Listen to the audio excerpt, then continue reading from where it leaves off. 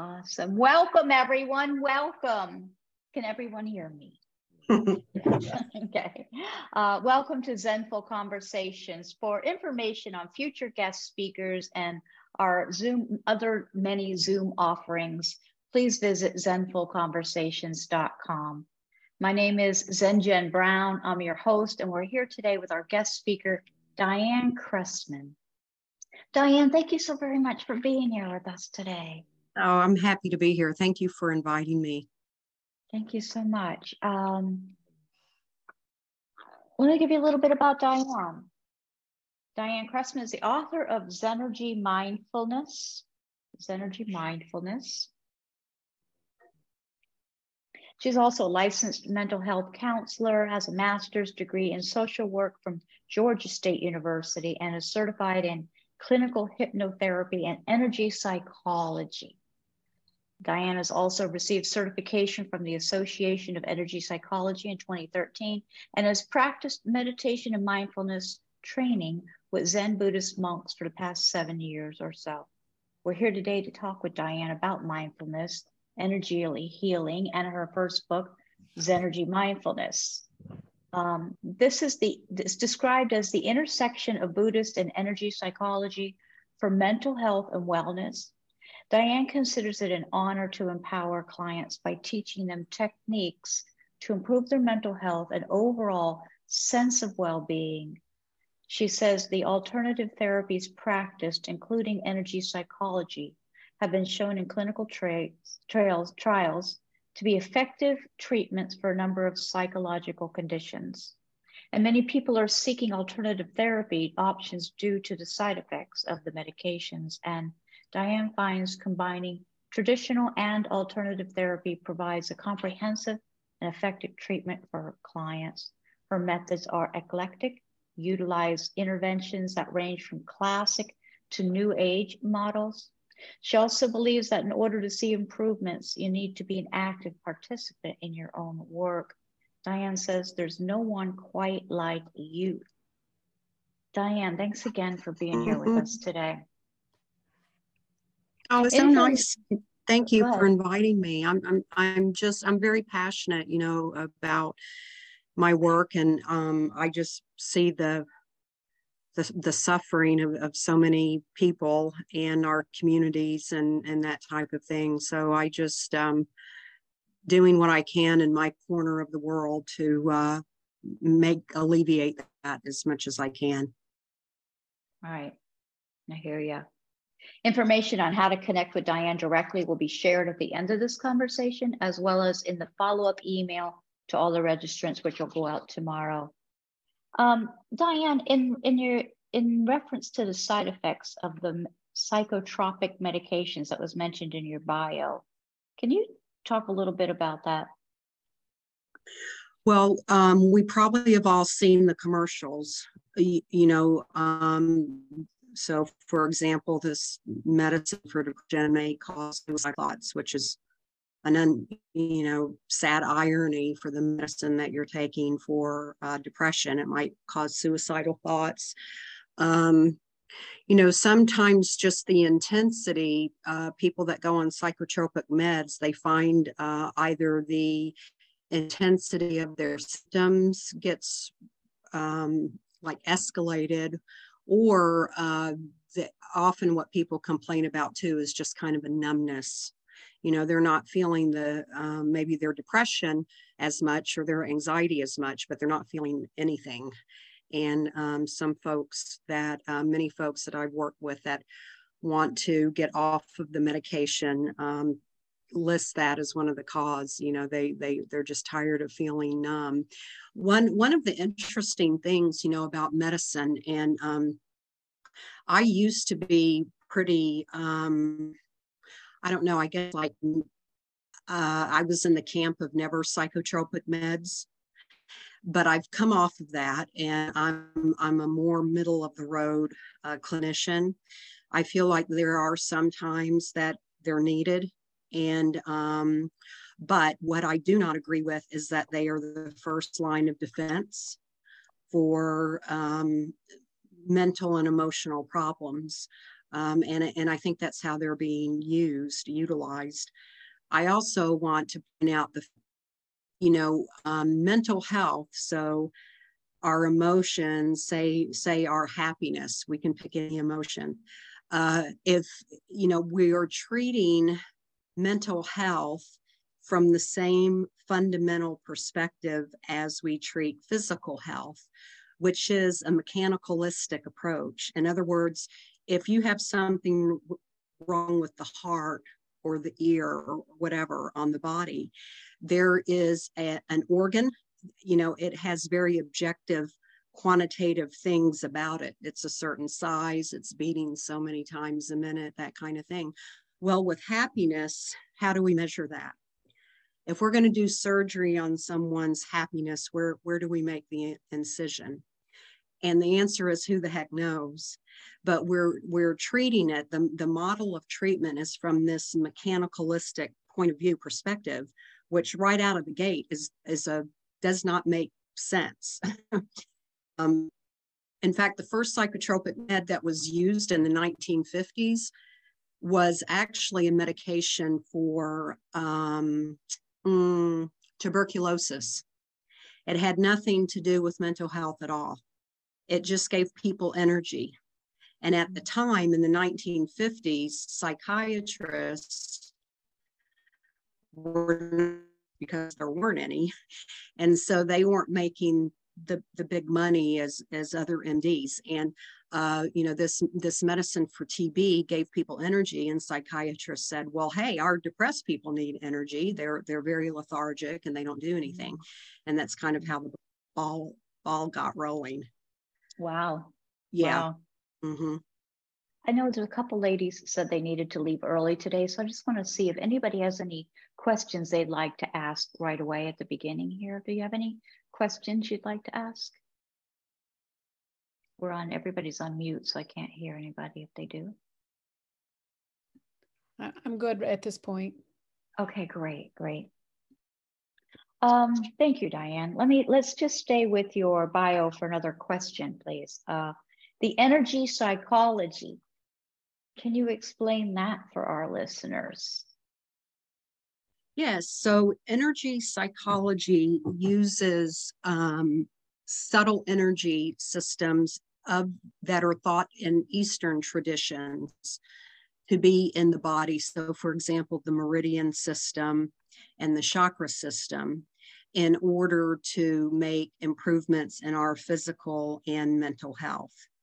So it also brings in other parts of psychotherapy that are more recognized in Western modalities, such as the left and right hemisphere. We have a left and right hemisphere. So if someone, for example, is suffering from like a lot of racing thoughts and they can't control or they can't calm down their mind, one thing that might help is to help balance the energy, or we could say, if we wanted to discuss this from a neurobiological point of view, we could say balancing the amount of neurons that are firing right on the left and right hemisphere. That's more of a Western psychotherapy verbiage.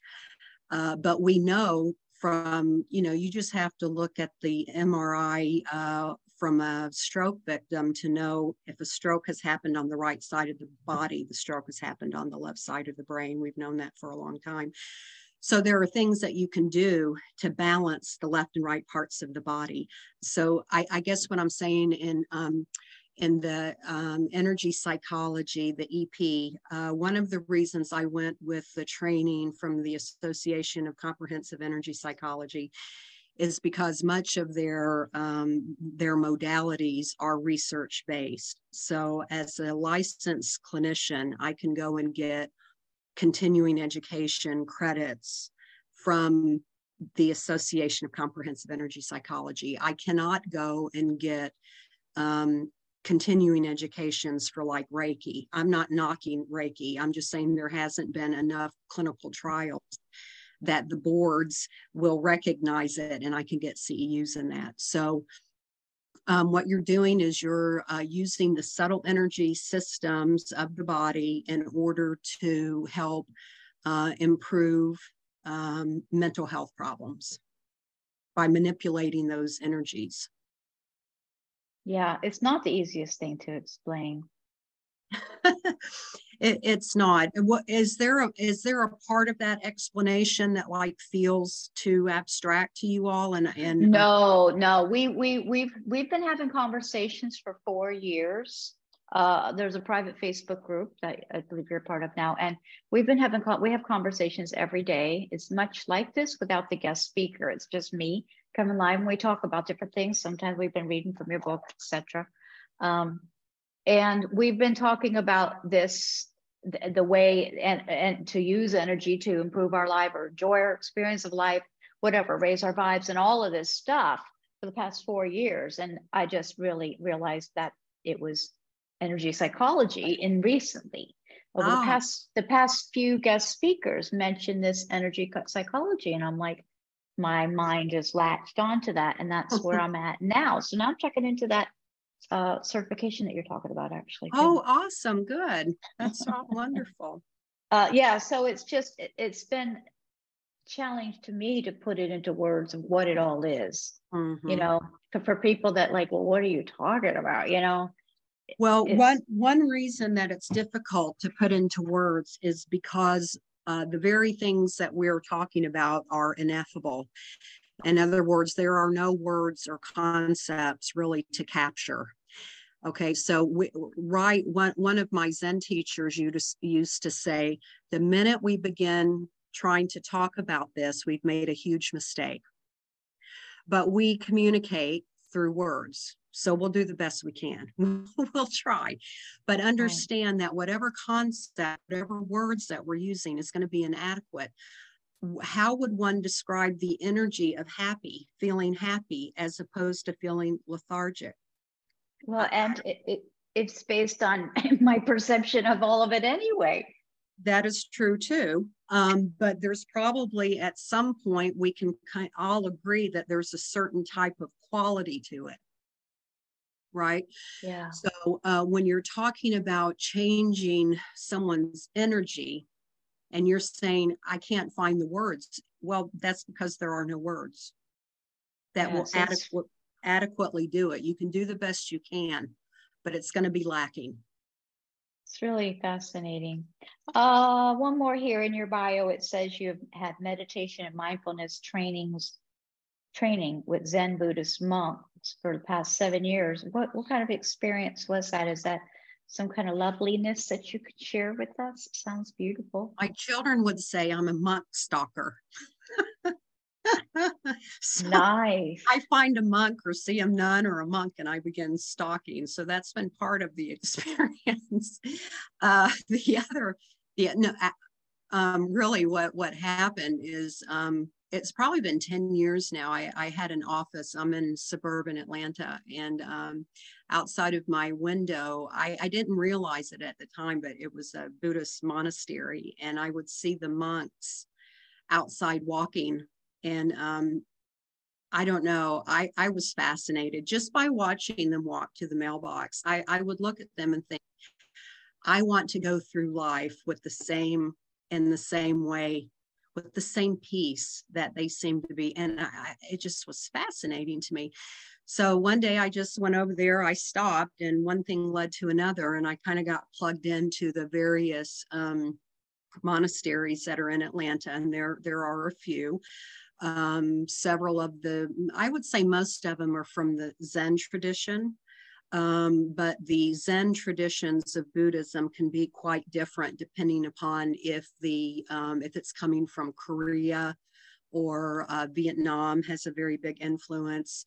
The Zen temples that where the monastics are from Vietnam are normally from the tradition of Thich Nhat Hanh. I don't know if you guys are familiar with Thich Nhat Hanh, as opposed to some of the Zen traditions coming from Korea. Those can be from a tradition of a koan practice. Are you familiar with that? No, I am more familiar with Thich Nhat Hanh. Yeah. So a koan tradition is when you meditate. So a koan is like a riddle that has no answer. and that's what you meditate on. And so people would say, well, why in the heck would you do that? And the reason is because if you meditate for long enough on something that has no answer or that's ineffable, you come to a point where you realize the inadequacies of all your thinking. You get to a point where you recognize the inadequacies of all your concepts. And then hopefully ego begins to melt away. So that's a little bit different practice. To me, it's a harder kind of, I've had more difficulty with that practice. So yeah, I just kind of hop around to different temples and have taken instruction from monks and Zen masters in these different traditions over the years. It's been very beneficial. Oh, life-changing, darling, eh? Indeed. No Yeah. And then I went in 2019. Yeah, 2019.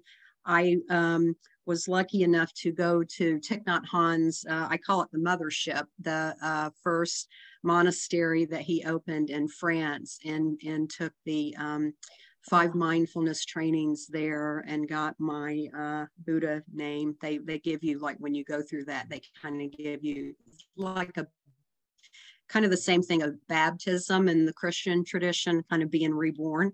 You get a new name. Yeah. Right. That's really awesome.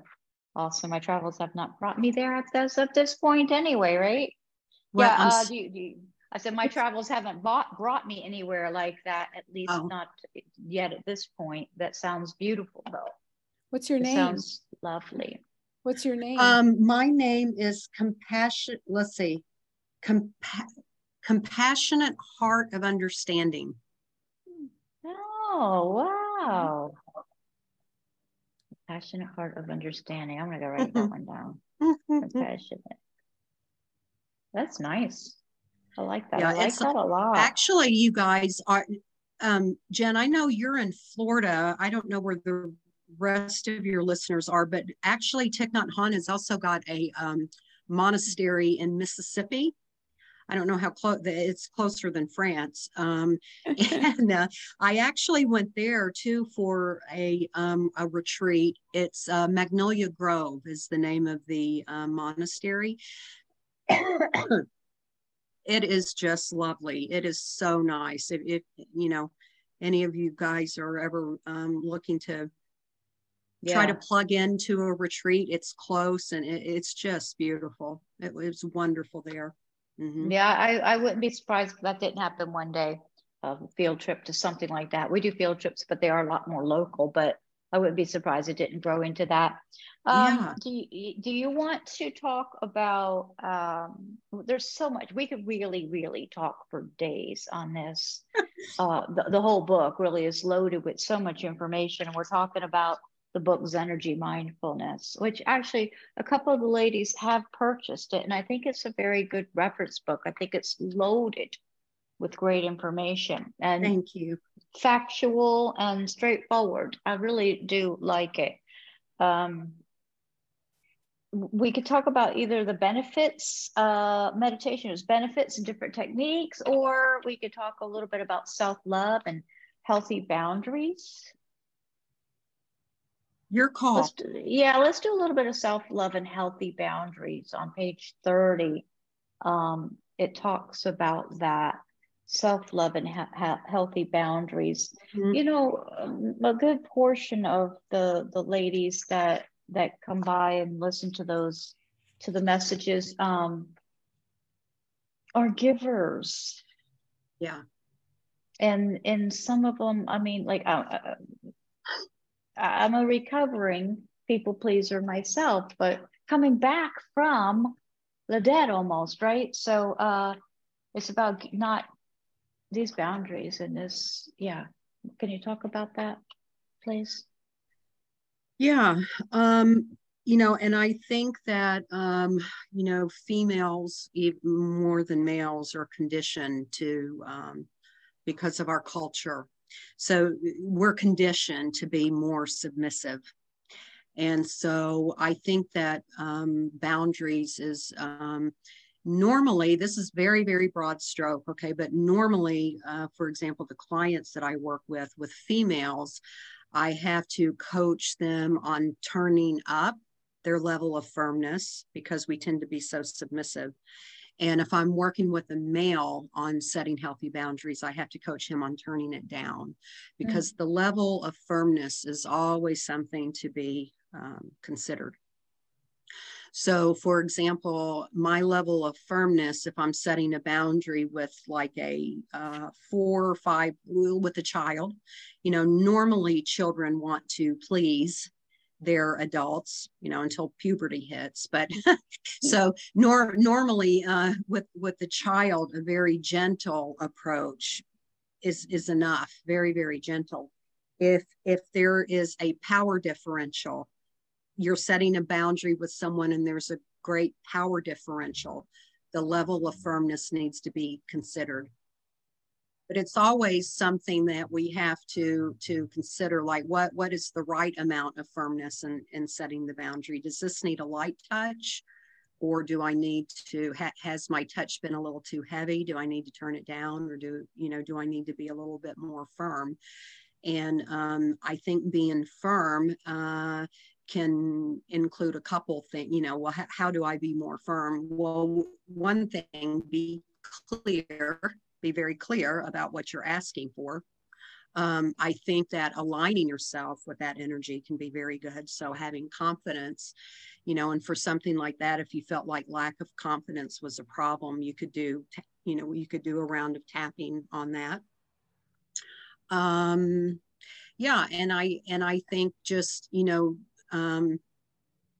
keeping in mind that sometimes setting a boundary with somebody will, especially if you do it skillfully and with the right amount of firmness, it might be something, a very loving act. You know, if you can let somebody know, look, this thing keeps happening. And when it happens, you're shooting yourself in the foot. It's creating a lot of suffering for you. Have you ever noticed that or considered that or something like that? You can be helping that person to see their own suffering. That's part of the boundaries too. It's not like a win-lose thing. Yeah, well, I sometimes, I mean, we're talking about, it depends on the person, I think, really, too, and their fragile, delicate ego or not. Yes. Yeah. That's kind of a power, you know, that can be in the power thing. So, you know, if it's somebody with a very delicate ego or very low self-esteem, then that needs to be considered when you're setting a boundary. And, you know, one thing about the ego that's really important, I think, for us to recognize is that, and this is one of the concepts in Buddhist psychology that's been very beneficial, is to understanding when the ego is not healthy, well, how is it unhealthy? And that can be either an inferiority complex, which is what you're referring to, or it can be a superiority complex. And most of us bounce from one to another. In fact, in noticing my own ego, I have noticed I have had inner thoughts that have been both the inferiority complex and the superiority complex, all in the same thought. It's not either or all the time. It can be very nuanced. You know, I can remember not too long ago talking about suffering, just going through something and thinking, nobody knows suffering like my suffering. Nobody knows pain like my pain. No one could possibly understand what I'm going through. That screams brokenness, doesn't it? I am so broke. So nobody can, I'm so broken. But it's also superiority complex. Like, who the heck am I? You know, to think that nobody has had endured pain like I have had it's pretty inflated. Right. So if you know the person well enough when you're setting a boundary, to have a sense of what their ego is like, yeah, you can adjust it like that. So someone with a very frail ego, I think it would be just very important, make it very clear that, this is coming from a place of love. This is coming from a place of compassion. And I want you to be good. I want us to be good. And can we talk about this? Yeah, I would think to me, I always have to watch the seed of caring about their feelings more than my own. Oh, yes. So I think, because you're dipping down with the energy. Mm-hmm. And so I just think there's a lot to that. You did mention the EFT tapping. That's something else that's come up with the past 3-4 of our guest speakers. Do you want to give a little conversation about that? Yeah. I would like to say that when folks are using tapping, that the clinical trials that I mentioned that are listed on the Association of Energy Psychology, or ASAP, on the ASAP website, some of the strongest research pertains to the benefits of tapping. The reason I'm saying that is because there is such a thing as a placebo effect, correct? There's such a thing as we could call it the biology of belief. So if we believe that something is going to work, in some studies, it shows that it boosts the efficacy of that very treatment. Now, we need to be careful we don't get into magical thinking, because that's another topic. But if we can kind of, lift our energy to the point of, okay, there's something to this. Maybe I don't quite understand it, but I'm open to whatever benefits I might realize. That's kind of bringing in a positive placebo effect. So I just like to remind people of that. I think it's a good way. Another way to say that is intention. Mm-hmm. So the tapping is in the book, what I do is 1 meridian point per meridian system. So like this here right at the tip of the eyebrows is the bladder meridian, gallbladder, stomach, governing central, kidney meridian, and different meridians are associated with different emotions. So the kidney meridian, for example, so if someone were to come in with anxiety disorder, the meridian that would be the most suspicious for having energy off would be the kidney meridian. It's associated with anxiety. So what you can do is a couple different protocols. Is you can just do a general tapping, that's tapping 1 meridian point on each of the meridian channels, or you can learn the path of each of the channels. So for example, the stomach meridian, which it starts right here, like if you're looking straight ahead, right below the pupils, the stomach comes down the face and it kind of curves over. It's coming down the chest till it goes right over the nipples. I know you can't see, but coming right down the middle line over the nipples, straight down, straight like the midline of the front of the body, and it's ending at the toes. And it has different it has different points along the body. This is where, when you go to get acupuncture, where the needles go on these points. Okay. And so if there was a particular channel that seemed to be, maybe you were suspicious or something, that it was involved in a particular emotional state that you were trying to overcome, you could learn the whole channel and tap the whole channel. Or if you went to a practitioner, I use kinesiology, which is, are y'all familiar with kinesiology? Okay. So, you know, if you were to activate this channel and I were to muscle test you, if there is no problem in that meridian channel, the arm will weaken because we've created a circuit and it's going to weaken. If it stays strong, as you're activating that channel, the muscle stays strong. Now I know this is where we need to tap. But the thing that's good about this is that if you're hitting the wrong spot, no harm, no foul. There's not any side effects that we know of. So right, yeah. Stimulation all the way. I just wanted to point out that in your book, Energy Mindfulness, you do have a whole. You have all the right. The gallbladder, the different parts of the body, Right. and then there's like 18, 19, 20 pages, 19 or 20 pages on this EFT tapping. It has a lot of information there as to what to do for what. I do think this is a pretty good book. I really do, a pretty good reference book though. Any questions on that from anybody? I'm Now you're on mute. Sorry.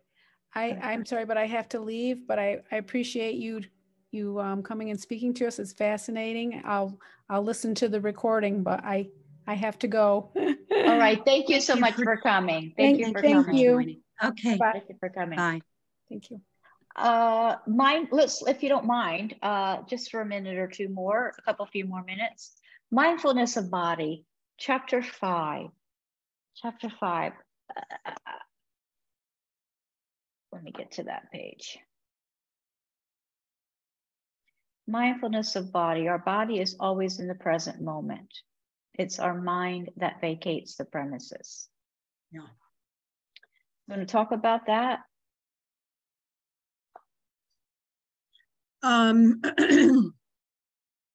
Well, yeah, I guess the mind vacates the premises. Where does it go? It goes to the past or it goes to the future. The body is always here.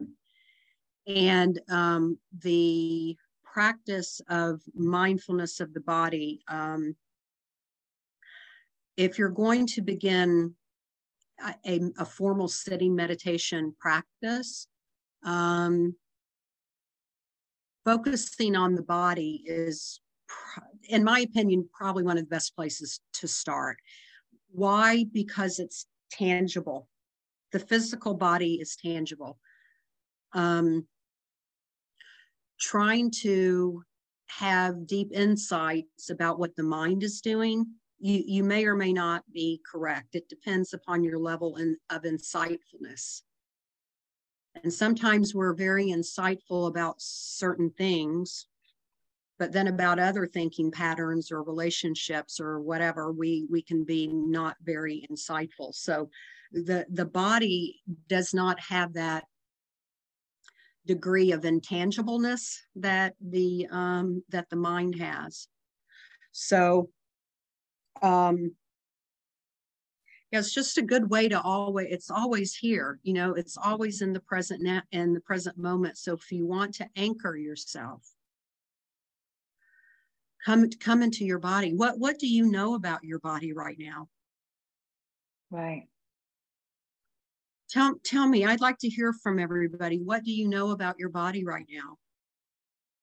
Cheryl, Jody, any of you guys want to talk about anything?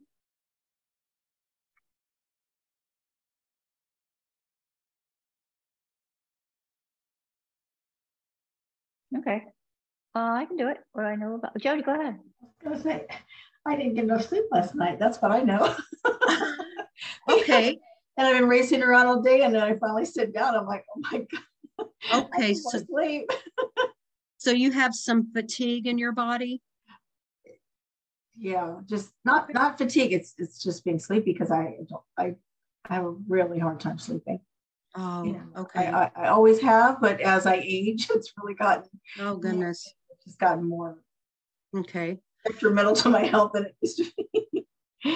So yeah, I really have a hard time. So if you were to describe the ineffable qualities in your body of lack of sleep, Is there anything that comes, is there any adverb or any quality that comes? Does it feel more slow or fast? This quality of lack of sleep, does it feel more slow or more fast? I'm always going. Always so I going. don't notice it. And now that I sat down, I notice it.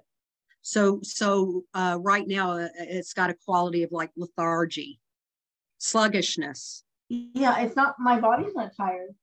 It's my mind that's. Oh, your mind you feel it more in your mind. Okay. Yeah. Yeah. Okay. Okay. It's just not sharp. Cheryl too. Go ahead.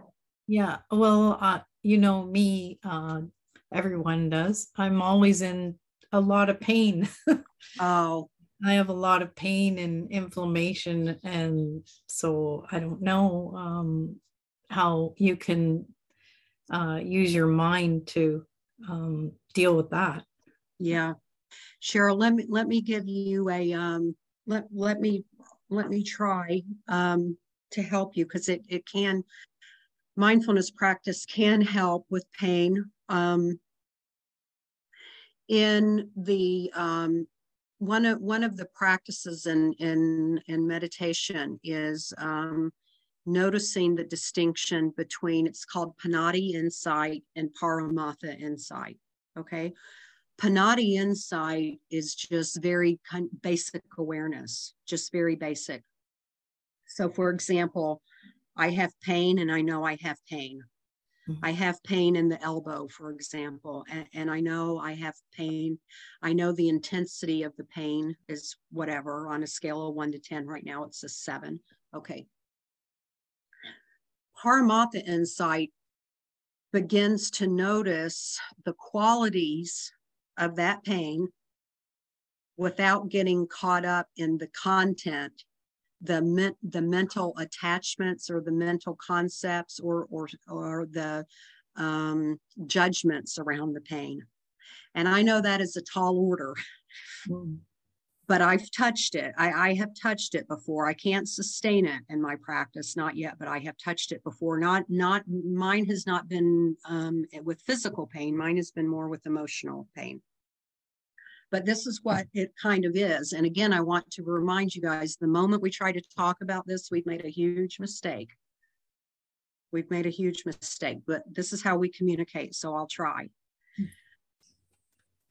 So I'm thinking of physical pain, and I'm thinking it has more of a quality of tightness as opposed to spaciousness. It has a quality temperature-wise, more heat than cool. Yep.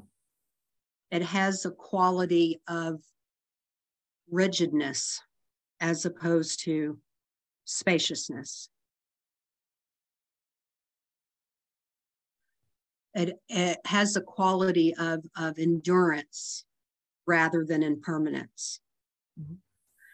Okay, so that's kind of an idea of what the Paramatha insight would look like. Now, why that is beneficial is because instead of all the content that comes with the mind, this is pain, oh my gosh, what's happening? I wonder what's wrong. Why can't the doctors help me?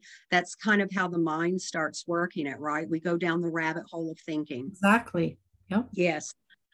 You're changing the object of your mind. You're changing the object of your mind from all that content to the Paramatha insights, and it relieves the suffering. Does that make sense? It actually, it does. It's a totally different concept. I've never even thought of it that way. Yeah. Yes, it is a completely different concept. Yeah, interesting. Very nice. Pain is why I don't sleep. Yeah, well, myself, I'm like you. I barely sleep, and I have to take I take drugs just so that I can sleep, so that I can work. I should, but I won't. Yeah, I do because I have a stressful, high pace type of job, and if I don't function, I won't have that job anymore. So it's necessary right now, you know. Mm-hmm. Yeah. Maybe when I retire, I can do things differently. Yeah. So if you guys do a sitting practice and you try to do this Panati Paramatha insight practice, I want to let you know you have to be quite diligent in the practice, because the mind has, well, I should say the ego has an attachment to all that content. Mm-hmm. There's an attachment to it. And allowing that to just melt away and just noticing the qualities of these things, that it takes a lot of discipline. It's easier to me. The practice is just it's much easier to just bring mindfulness to the body. I'm not saying one is better than the other. I'm saying kind of know what the different practices are and do which one is going to be the most beneficial for you. So if your mind is just so racy and you're like, I am just right now too in it, I am too, like with my emotional pain, some days I am just too attached to my suffering. I am too attached to the idea that no one knows pain like my pain. Other days I feel like that. So if I'm having a day like that, I practice mindfulness of the body. Why? Because it's very tangible. What do I know about my body right now? I know I'm sitting. I know that my hands are folded. I know that my fingers have a little coolness to them. I know I'm breathing. How do I know I'm breathing? Because I feel things happening. I know I'm seeing. How do I know that? Because I see form and color. I know I'm hearing. I know I know my body is receiving sensory input right now. That's very tangible. Paramatha insight's a little harder. You have to almost be like in the right headspace to practice. Mm-hmm. To practice that, but it can be very beneficial. Yeah, well, it makes sense. It does. It's just bringing you to the present moment, so the monkey mind turns off.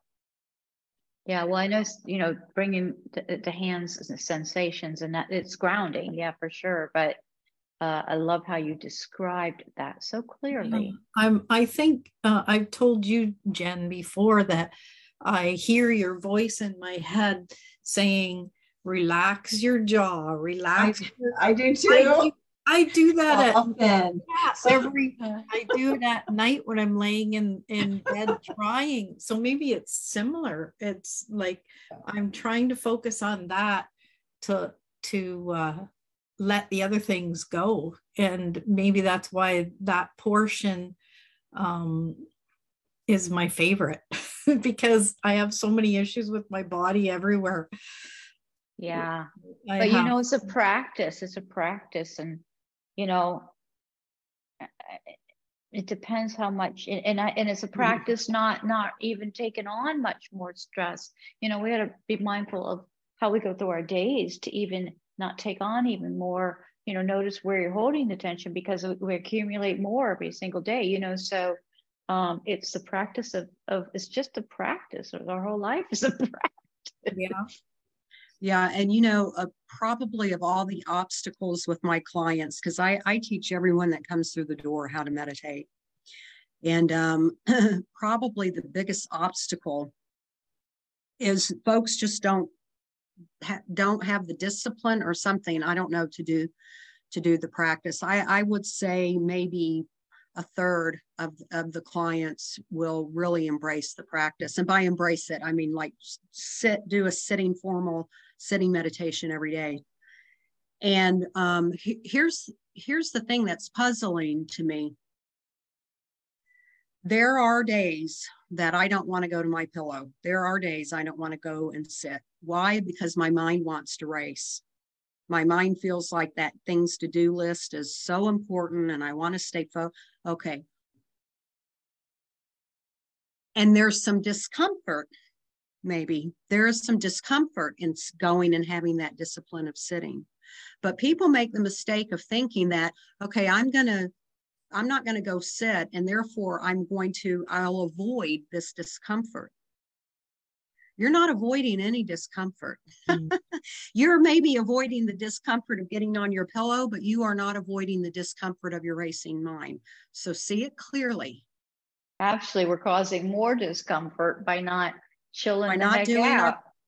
by when we're lazy or whatever, or not disciplined or whatever it might be, we convince ourselves by saying, oh, I'm avoiding that. I get to avoid that. You're not avoiding anything. No, because actually that release for me, anyway, when I practice, releases tension from my body, from my mind, everything. It allows space. It allows space. And so now everything I do is going to come from that more relaxed space. To when I don't do it, everything's frantic throughout the whole day, Yes. Yeah. And it's like that. That's really something. Yeah, there's chakras, feelings, emotions, dharma. Quite seriously, we really could talk all day because this book is loaded, and I cannot believe it's only 180 pages. But it's a little dense, maybe. Sometimes I go back and look at it and think, okay, I think I tried to put too much in this, but I appreciate your, I really do appreciate. Well, I like it for a reference manual, and for reading myself. It's reading this to others. I love that I could pull out little sections and talk about. But I think it's a fantastic book, and actually, I'm gonna continue to follow up with you. I'd like to, want to talk to you about maybe doing something. Okay. Any questions from anybody else? Anybody would like to say anything? I do. I have a couple, actually. Sure. Sure. From when I was going, I have not come close to finishing your book because it is very deep, but it's dense. It is. But oh no. Well, it's our foundation. That's why it's deep, because it's roots. It has to be deep. It's our foundation. 1 sec. Sorry, I'm having a battery issue. I gotta plug. Oh. 1 sec. I was just going to tell her that we had a 21-day meditation group. There was a lot of us, and I hope I don't love to do it, and yet all of us had the hardest time just trying to get it done every day. It was so hard. Even though we made a commitment for 21 days, I don't think any of us did it.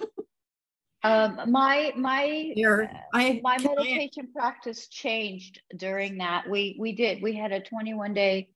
We do these study groups, not all of us, but a handful, a bunch of us do, a couple handfuls of us ladies do. And we had a 21-day meditation study, self-study. And just making that commitment to that sit. A lot of us, our whole life is mindful, but the sitting practices. Mm-hmm. And, we spoke with the author of that book. And this changed me, that group, because that particular study, because he came on, we were talking about meditation. I'm like, my meditation practice is not where it should be, which is so judgmentally labeled, and it makes you feel like you're not doing it well, you're not this, and you might as well forget the whole damn thing. And I said that should, and he's like, could. Your meditation practice is not what it could be. And then it made me feel like, well, yeah, it could be this, it could be that. And it felt so different than should. Was like dead end, you loser, you don't know how to do anything right. And to where could, it's like, then I bought myself a little mat. I mean, my this is my little meditation. Oh yeah, that's lovely. Yeah, and those meditation pillows, if you're sitting for, my pain starts coming after about the 15-20 minute mark. So yeah, investing in a good pillow I would recommend that. It's still not where it could be, but I am enjoying, and that whole could be. I put this on, or I put the purple one on because that's what I was anyway. It was some kind of ceremony that I went through, and the mala beads, and I really take a minute, to get my energy good, and I've turned it into a little celebration, which is really beautiful. And that was all from that could instead of should. Amazing. A minor reframe. That's amazing. They're powerful. Totally. I still have my question. Sorry. Yeah, you Cheryl. good? No, yeah. I just want to make sure you're good. Okay, go ahead. I plugged I got my thing plugged in. I'm good to go. I'm just wondering, you mentioned something earlier, and you were talking about mindfulness and working with other people. And so I jotted down a question here, and I'm wondering, do you find the people that have that critical voice inside, do you find they judge others more, or they become more defensive when you're dealing with them? See, I personally, I don't believe I have that voice that I'm just never really criticized myself a lot. I don't know, maybe I'm different from other people, but I come across people who are like that, so I have a hard time understanding it. So when I was reading your book, I thought maybe do you think they have this inside voice that's criticizing them, that makes them so defensive because they themselves are criticizing themselves? Do you find that? I don't know that I've ever looked at the connection.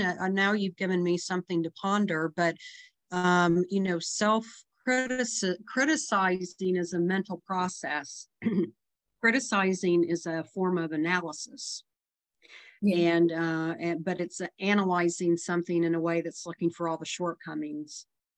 So if you get good at that, so whatever mental process you practice, you will get good at it, whether that be judging or criticizing or forgiving or whatever. And so if you get good at that if you get good at criticizing, it can be turned internally, which is the critical voice, or externally, which is very like a judgmental person. So yeah, I would think, do self-critical people get very defensive? I'll have to explore that. I know I had a session today with someone who's really very, very defensive, but she doesn't strike me as being self-critical. She's very critical and defensive regarding her relationship, but she kind of has there's some fodder there for her to be. There's some fodder there for her to be kind of critical and kind of all that. So that's an interesting question. It is an interesting question. Very deep. Yeah, I'm always trying to figure that part out, thinking, what is it that, because I guess because if you're not that way, I can be defensive as well, the same as somebody else in a certain, on a trigger subject, I guess. But there's some that are defensive over everything. And I often wonder, what is it? Mm-hmm. Well, I would just, say the ego is involved. And some combination of a inferiority or superiority complex, and keeping in mind, if you can't figure it out, is that inferiority or superiority? It's maybe both arising at the same time. So your brain is looking for an answer. That's what that organ, this brain, it's like the eyes are an organ. What do? They see. The nose smells. The brain tries to find an answer, but sometimes there's not an answer. Okay. So when the inferiority and superiority complex are coming up at the same time, it's going to confuse the brain because it doesn't make sense to the brain. It's kind of like the subatomic particle called the quark. I think that's what they call it, a quark or quark. I think it's a quark. They found this particle that can exist in two places at the same time. That takes our concepts of time and space and blows it up. That's what we're trying to get to. with our practice. And the concept of self, blow it up. And for those of you that suffer from critical voice disorder, I make up disorder names all the time, by the way. So if I say that, and you could, yeah, if I say that, you go, I've never heard of that before. I probably just made it up.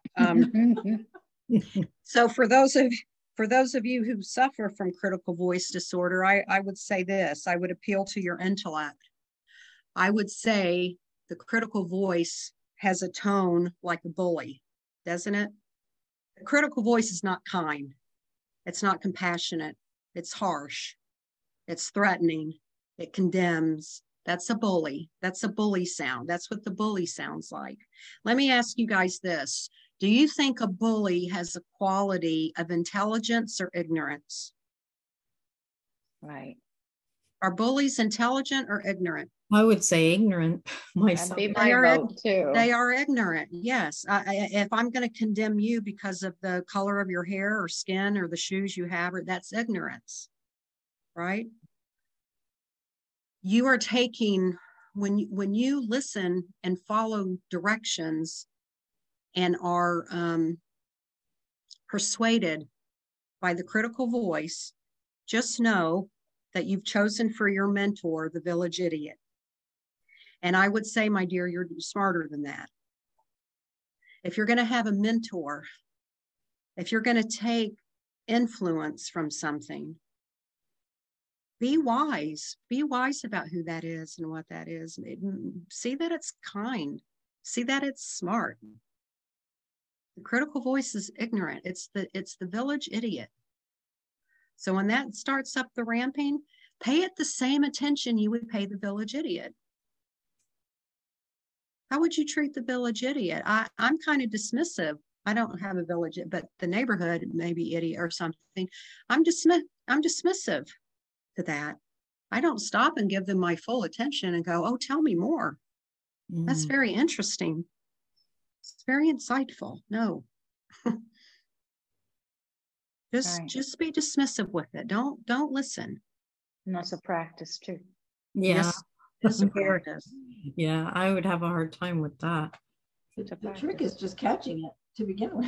Oh, that is very true. That's the whole trick. That is a big part of it. Well, by the time you catch it, it's already done what it, Well, and that's a very important thing, though, when we catch it, not to ridicule ourselves or berate ourselves for not catching it sooner, or look at you dodo, you're doing it again. That's the time to say, congratulations, you caught it, you recognizing it. We can move forward now. Yeah. That's just like the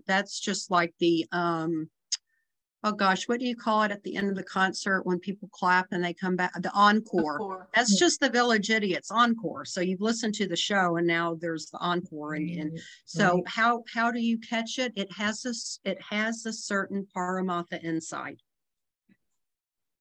Find the qualities of it through Paramatha insight. What are the qualities of it? What's the tone? What does that tone sound like? When that tone is chattering away, what do you sense happening in your energy system? What do you sense happening in your emotional system? It's a shutting down more than a lifting up, I would imagine. I think sometimes you have a physical reaction to your pulse in your head. Yes, absolutely. Yes. Your blood pressure. Yeah. So try to your point, Jody. Yes, you noticing it is like the first challenge or the first practice of insight, and it's very cunning. Boy, is it cunning. My experience has been the more I notice it, just the better it hides. The better the hiding places get. So it takes discernment. Mine feels like a ninja. That's what I tell people. Mine feels like a ninja. Like it's always got this great hiding spot and just ready to come out. But you'll notice it if you begin trying to get a sense of those qualities in your energy system and things when it's yammering away. Do you mind if I ask you one more question? Yeah. My second question.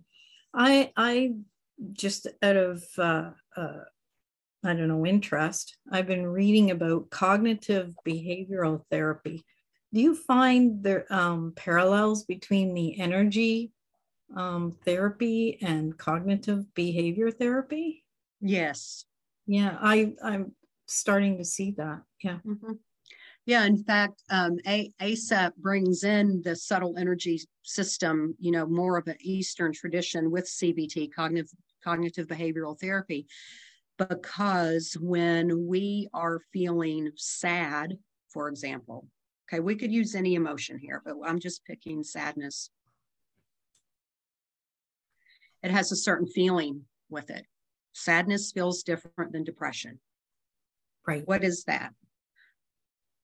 People in ASAP would say that is how your energy is moving through your subtle energy system. That is what you're sensing. So feeling sadness is not a beneficial emotion. So how are we going to change it? Well, we can change it through thinking. We could change it by recognizing thoughts that are catastrophic thinking or black and white thinking. There's different cognitive distortions. We can try and appeal to the logic, change your thinking. You know, we can do that. And then maybe if the thinking changes, then, oh yeah, you're right. And, you know, and kind of your energy changes. Or another way in is through changing the energy system, and then the thinking changes. It's just kind of like, what way in are we looking at? What way in are we going to try? Does that make sense? Yeah. Right. Yeah, doing the things that'll change your energy and how you feel. Yeah. So you can pair. So for example, when you're tapping, when you're doing this, and you want to like have a let's say a positive, so you're trying to instill a positive thought, say one of feeling confidence. You could tap and you could bring in the thinking, I am confident. I am enough, you know, moving to the stomach channel. I've succeeded before. Coming down here to the, I am enough. And you begin to feel a little bit, something beginning to shift a little bit. So that's pairing, that's instilling a positive thought. That's the CBT part of it, with the energy part of it, instilling it how? By embedding it in your energy system. Okay, that's cool. Yeah, I read a lot about the CBT before I met Jen, and then I've seen parallels as we're going through this, going, wow, this really, and then pulled out my other books and was rereading it, going, I see parallels here. But I wanted to ask you that question because I thought you would be the perfect person who would know that. Yeah, that's great. That's the hopes. The hopes are eventually all the dots will start to connect together. Mm. Thank Diane, thank you so very much. Ladies, thank you for your questions. I knew this would be a great conversation. And I know it could go on for a long time. Do you have any final thoughts, Diane, before we share your contact information? Anything you don't want to, I don't want you to leave here and say, I wish I'd have said that. Oh, I can't think of anything. I like the way that we just kind of let this flow, you know, with questions or different comments and that kind of thing. And I really appreciate everyone's openness. You know, I know that sometimes when we begin to talk about our own egos and our superiority and inferiority and our wrong thinking and all that kind of thing, you know, it can make us feel a little defensive. So I just love having these dialogues with folks that have an openness where we can discuss it. And the only thing I would just want to say, I guess, in closing, is just to highlight the fact that if you're not being disciplined, some amount of commitment or discipline to your practice, don't kid yourself of thinking you're avoiding some kind of discomfort, because you're really not. I just want to encourage folks, whatever your path is, get on the path. Get on your path. Okay. Whatever your path is, get on the path, baby. You know it. Diane's website is authentic authentic-life.net. That's authentic-life.net. I've looked around at her website, and there's incredible articles in her blog, like mindful Christmas shopping, your mental health and politics, basic steps to prevent anxiety attacks. There's really so many great articles in that blog, pages and pages. Please take a look around, see what resonates. There's some great articles there. And Diane offers her email address for any personal questions you may have. And that's Diane at authentic-life.net. Diane at authentic-life.net. We'll send this information out and more tomorrow in the follow-up email, along with the link for the replay. Please visit zenfulconversations.com to sign up for more of the Zenful Conversations, where you get to ask the questions. Diane, in gratitude and so much peace, you sign your emails in peace, and I love that. I'm going to adopt that myself. So everyone, thank you so much for coming. Thank you for listening. Thank you always for your great questions. We'll see you next time. Namaste. Bye. Namaste, everyone. Have a beautiful day. You too. I'll be talking with you. I'm gonna follow up with you, Diane, and thank you again so much. Oh, you're so welcome. Namaste, everyone. Be well.